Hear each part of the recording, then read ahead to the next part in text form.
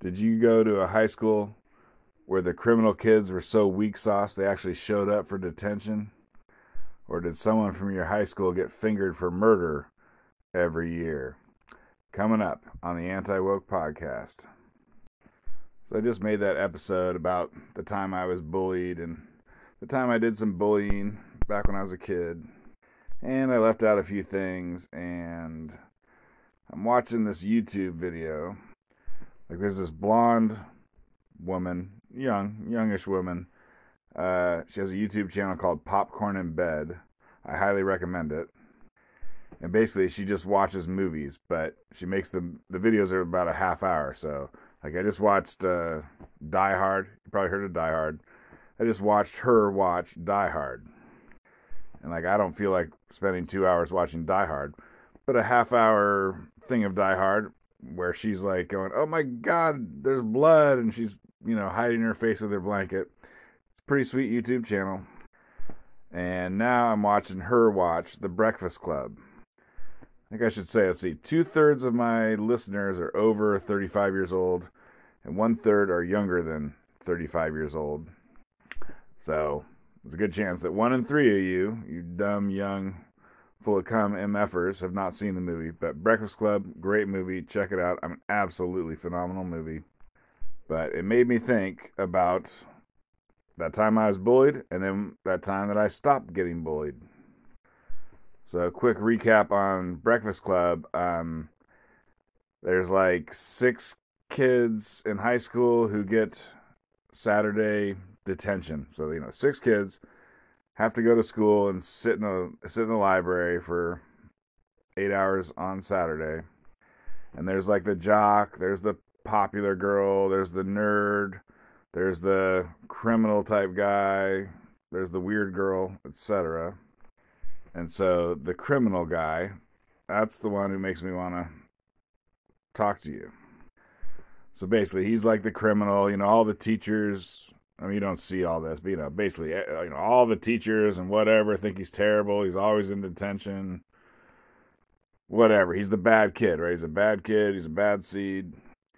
And so he's in turns out he has a heart of gold. Turns out they all have hearts of gold. But anyways, he's in the Saturday detention. And it makes for a great movie, but in real life, this is not how things go down. Or maybe they do, I don't know.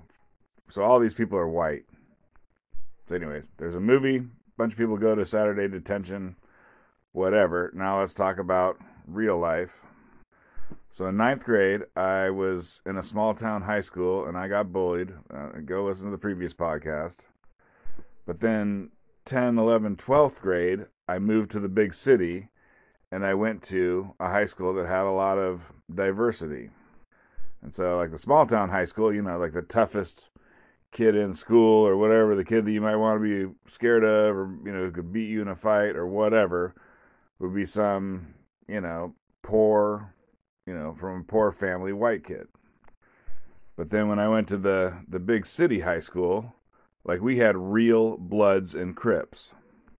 And in fact, like the worst crime in American history, or since they kept track of it, is like 89 to 92. And those are the exact years that I went to high school. So, when the Bloods and the Crips, basically gangs, like black gangs, were killing each other, the absolute maximum is the exact years that I was in high school. And we even had like skinheads, like, white supremacist skinheads. America's not racist at all today. But back then, I think like the prom king from my high school actually killed a black man.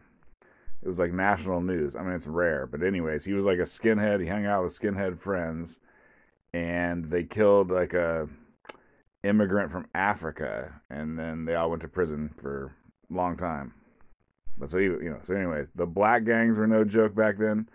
And then, the racist white people were no joke back then. But so the small town high school that I went to had maybe 350 to 420 students roughly. Why it wasn't 419.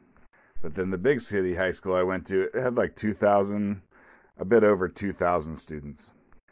And so like in the small high school, if there was a bully in a class with you, you were stuck with them for the whole year. Whereas in the big high school, every quarter you go to different, it was like college. You go to different classes. You might have different teachers, and you'd have different students in the room with you. So I mean, basically, you'd almost, every quarter it'd be like just a totally different group of people around you. So it just wasn't. You didn't build up the nice, strong, loving bonds of bullying and a bully and bullying victim. And like I said, the craziest, most violent people were African American Bloods and Crips. Bloods and Crips were the gangs back then, if you don't know. But kind of the point of that is that I never got bullied. At the big high school, I never got bullied. You always had a different bunch of kids in the classes with you, so you didn't build up any sort of relationships that way. And then, some gangbanger, some ruthless ass gangbanger, he didn't care about a skinny ass white kid. I mean, why would he? He just wouldn't. He wouldn't, and he didn't. All of them didn't. But so this is getting back to the Breakfast Club. So like I say, there's the bad boy, basically the bad boy, the baddest boy of the entire high school. He's in this Saturday detention. And basically, it's laughable. Or at least it wasn't like my high school. I don't know. Maybe some of the baddest boys from my small high school would go to a Saturday detention. But the big high school that I went to, 10, 11, 12th grade, they weren't going to no detention. Like basically, depending on how badass of a, gang member you were, and how much money you were making selling crack. This is back during the crack days. If you were super badass, you dropped out in ninth grade. And so, I mean, that was unusual. But basically, like all the African American gangbangers at my high school, they pretty much all dropped out around the middle of 10th grade. Like, you'd see them in your class at the beginning of 10th grade, and by the end of 10th grade, there was like no gangbangers left. They had better things to do. They were off making money, getting laid, whatever. What's kind of funny about that time, I think maybe it was 11th grade, but Vanilla Ice, he was a white rapper that no one respects. But there was a time when even the most hardcore African Americans and everyone else, we all thought Vanilla Ice was totally legit. That period lasted about, I don't know, a month, and then everyone hated him after that. I mean, not me. I love him. But anyways, it's just, I think even in yokel ass white people high schools, the students who are like truly criminals, they don't go to detention. I mean, there's no point, right? You just skip. You skip class first, and then you skip detention second. You skip it all. Actually, skipping class. So I was not a good student. I think senior year I started skipping class like a lot. Like I think there's one. I think it was English or something. I think English class I had in the morning. For whatever reason, you could not skip English class. If you wanted to graduate.